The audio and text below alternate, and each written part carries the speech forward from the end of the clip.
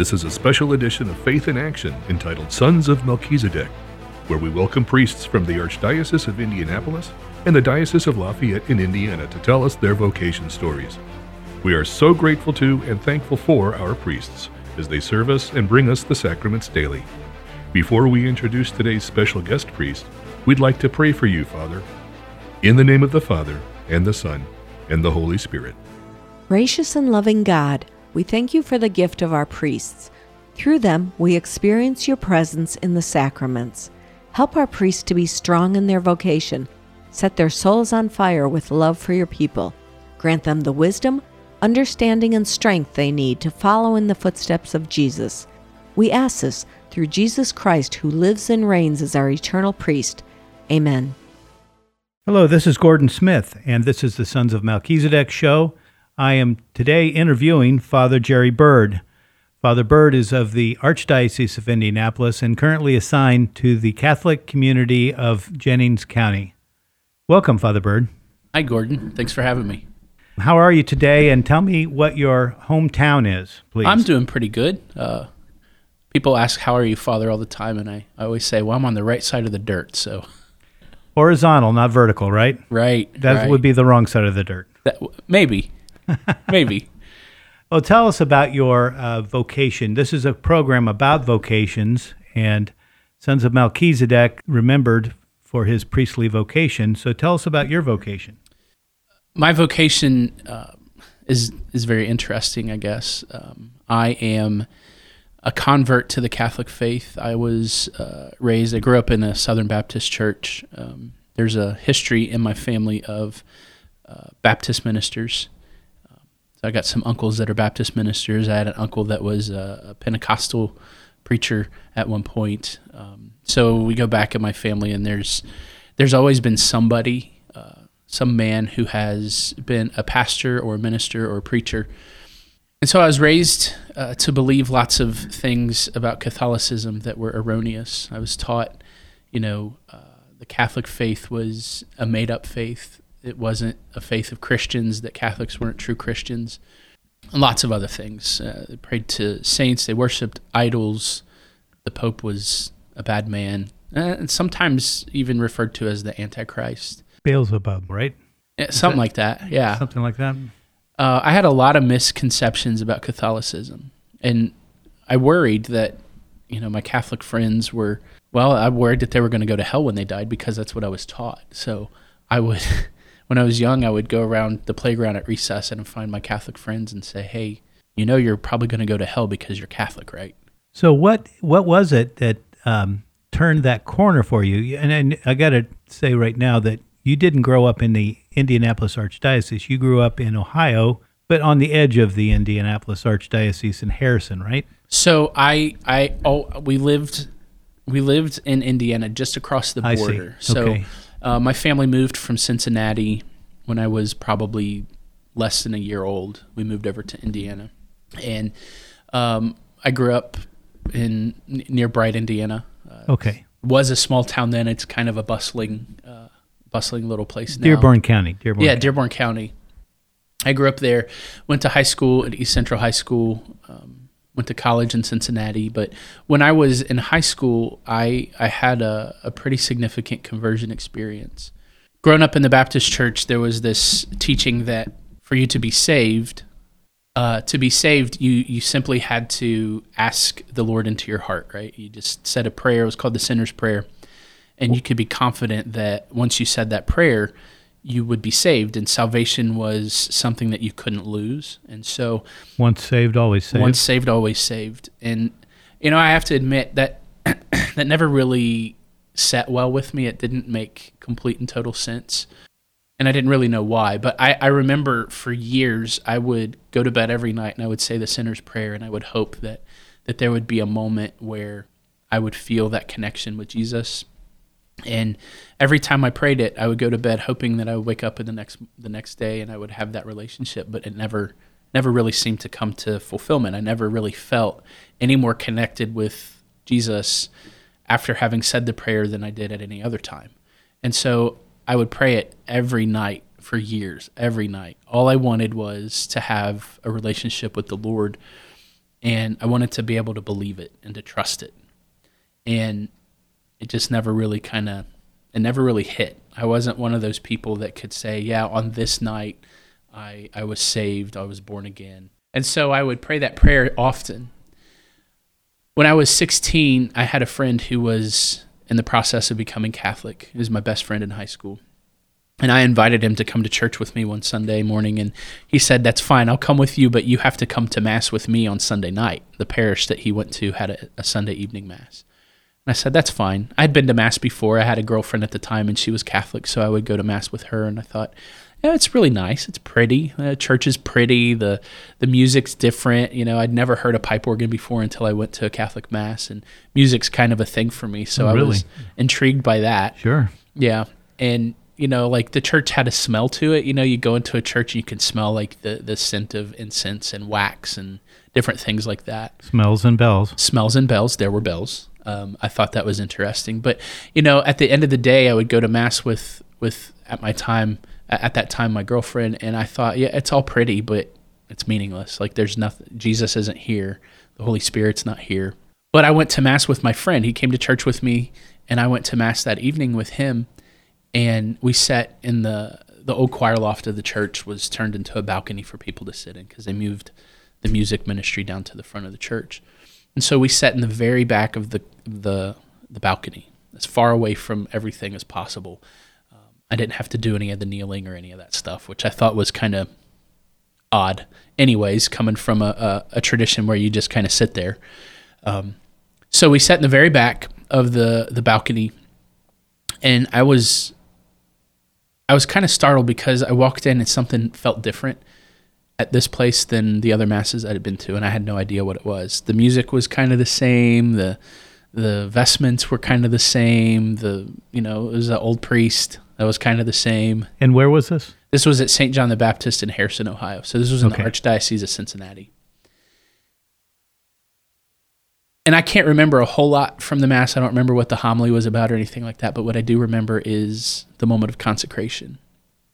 My eyes were drawn to the altar, and I'm telling you, like, it was far away from me, so I was, having a hard time seeing, but when Father said, "This is my body, which will be given up for you," and he elevated the host,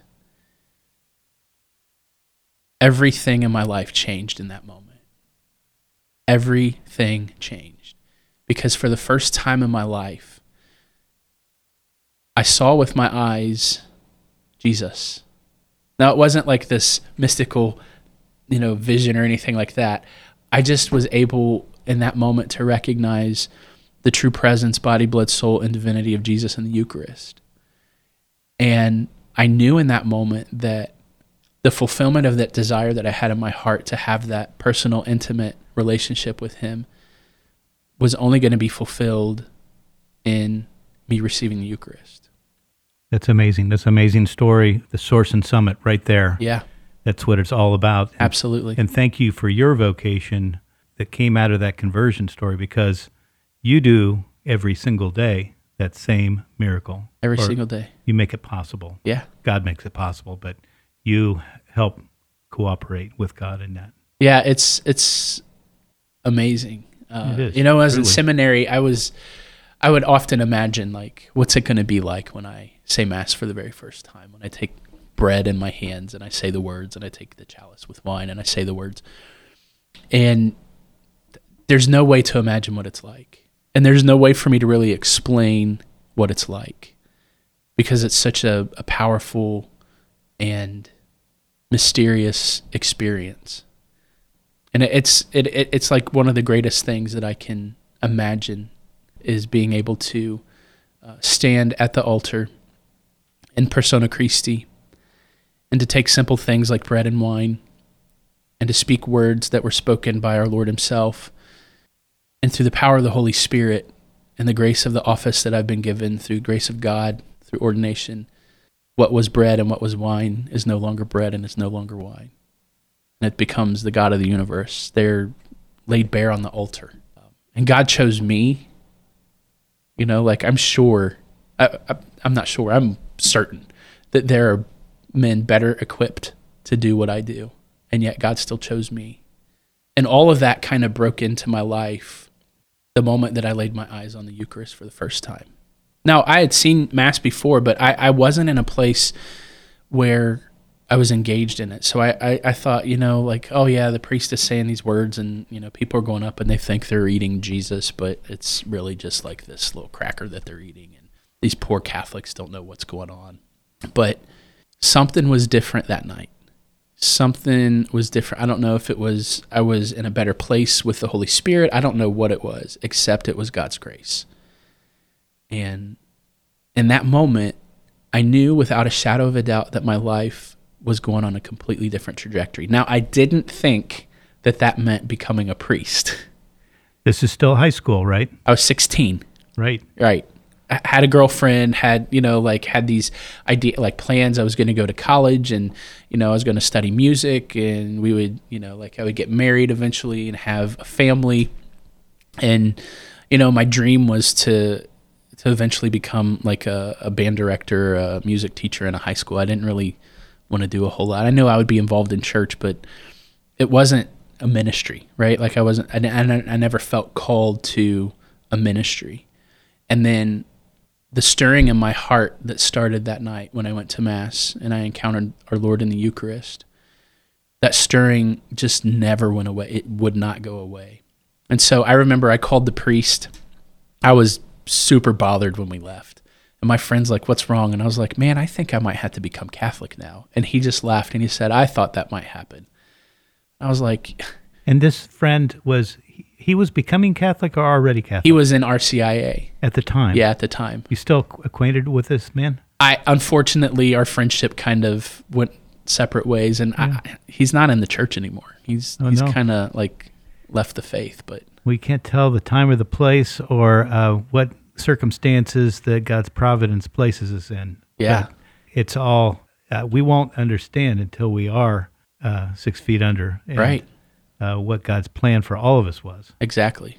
So this is Gordon Smith, and I am talking to Father Jerry Bird today of the Archdiocese of Indianapolis about both his conversion to the Catholic faith and his priestly vocation today. So thank you, Father Bird. I have another question, but it's got to be a quick answer because we have to take a break in a moment. Okay. But what is I can already tell, I think, your favorite sacrament is the Eucharist, but is that what you enjoy conferring the most? Between celebrating Mass and hearing confessions, those are the two things and they're so closely connected, right? Sure. Yeah. So that's clean slate to get to the Eucharist. Yeah. Right? Absolutely. So thank you, Father Bird. We're going to take a short break now. We'll be back in the second half of this program in just a minute.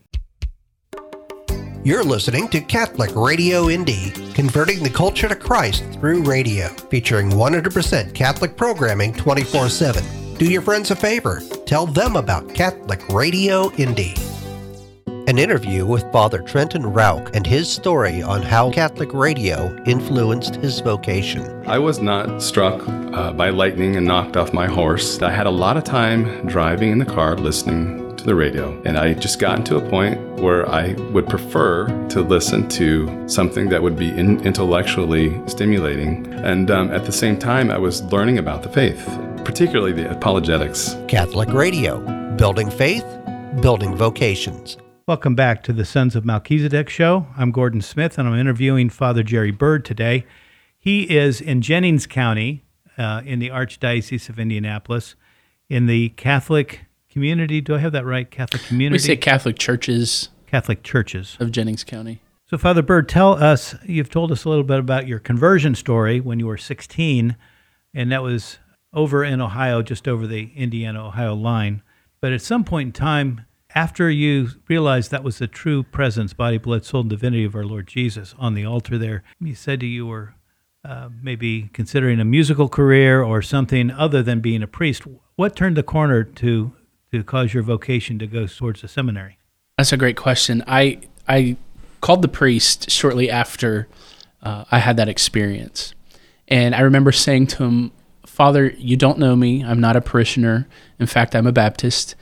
But I was at Mass last night, and I believe Jesus is truly present in the Eucharist. Could I please receive Holy Communion at Mass?" I had the expectation that Father was just going to say, sure, come on, that's great, you believe, go ahead. And he said, no. Oh. I know. I was really hoping that he would say, you don't have to be Catholic. You can just come and receive communion since you believe. He didn't say that.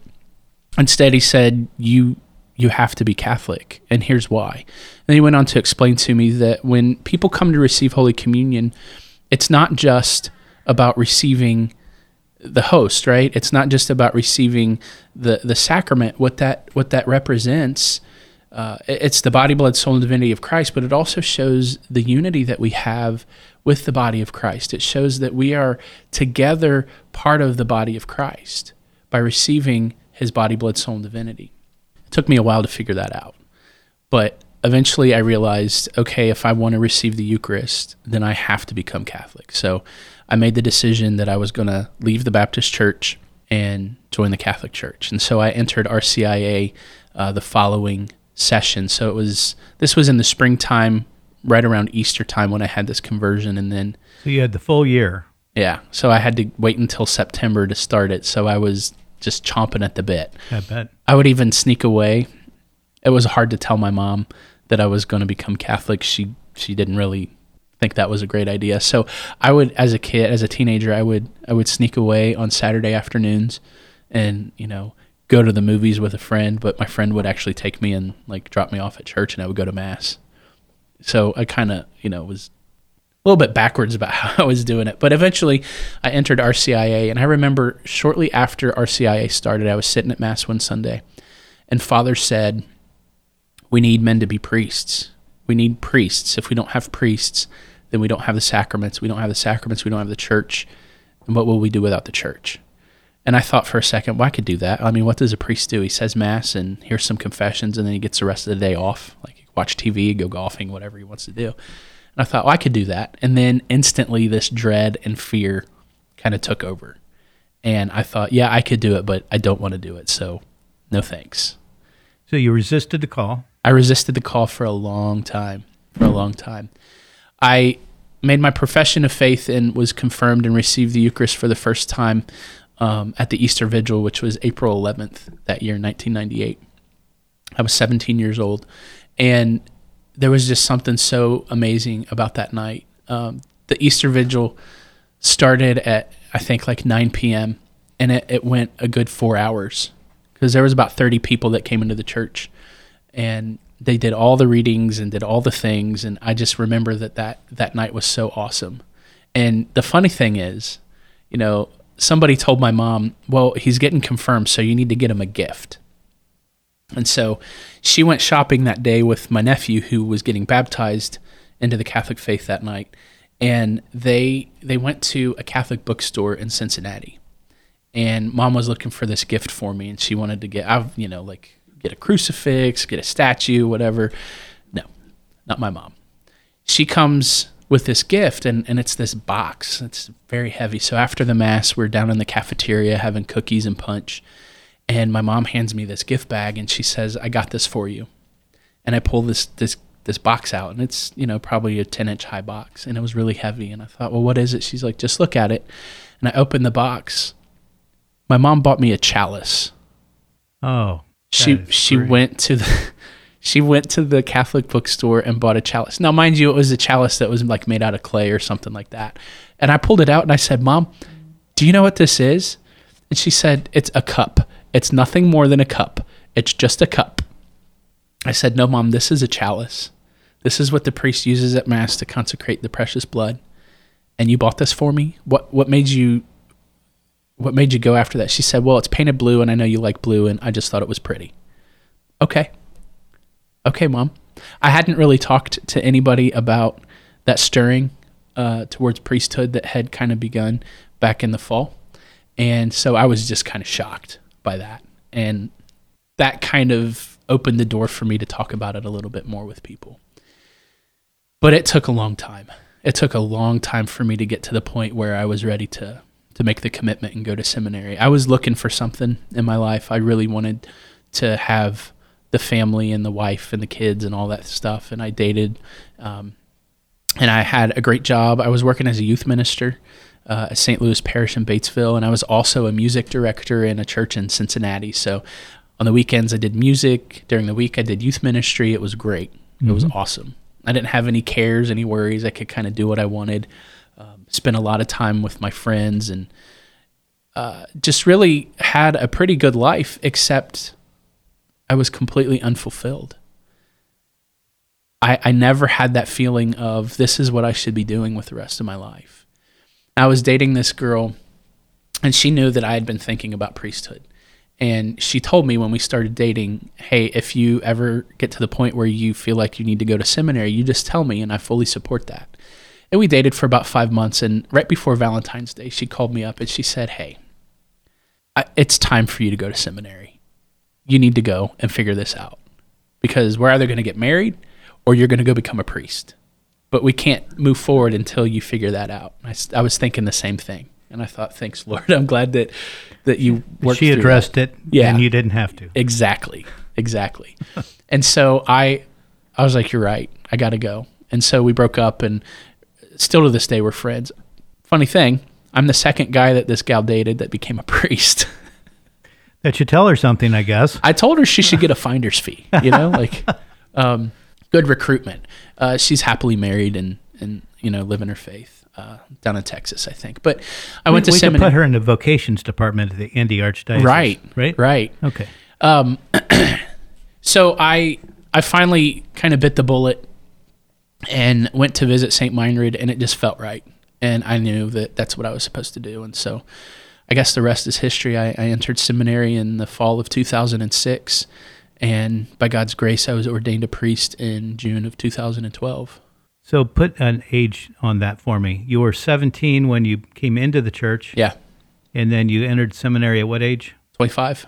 Okay. I was 25. And then I was ordained a priest at 31.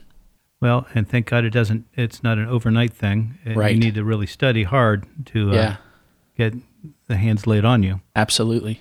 Let's head back to the body, blood, soul, and divinity for a second. You said that was a turning point for you in your conversion story. And unfortunately, there are people out there that are parishioners or Catholics that come to Mass, but I've heard before that there are some number of Catholics that don't really believe, as they should, that is the body, blood, soul, and divinity of our Lord Jesus Christ up there on the altar. In 2024, we're going to have the Eucharistic Congress in Indianapolis, which is an amazing thing because that doesn't happen very often, and here it's happening in our backyard. What are you going to do as a priest to help encourage your community and communities to increase their belief in the Holy Eucharist? Awesome question. So in Jennings County, we have a perpetual adoration chapel that's at St. Mary's Church. And it's been going for 12 years now, 12 years. And I would say that is probably one of the greatest things that we have done. Father Meyer, my predecessor, started that when he was the pastor there. And so we kind of already have a culture of recognizing the true presence of our Lord in the Eucharist. But unfortunately, not everybody has an hour in the chapel, right? Right. So if you don't spend time with the Lord, especially in adoration, and if your only experience of Jesus is for the 45 minutes to an hour that you're at Mass on Saturday night or Sunday morning, the rest of the week, you're not going to think too much about it.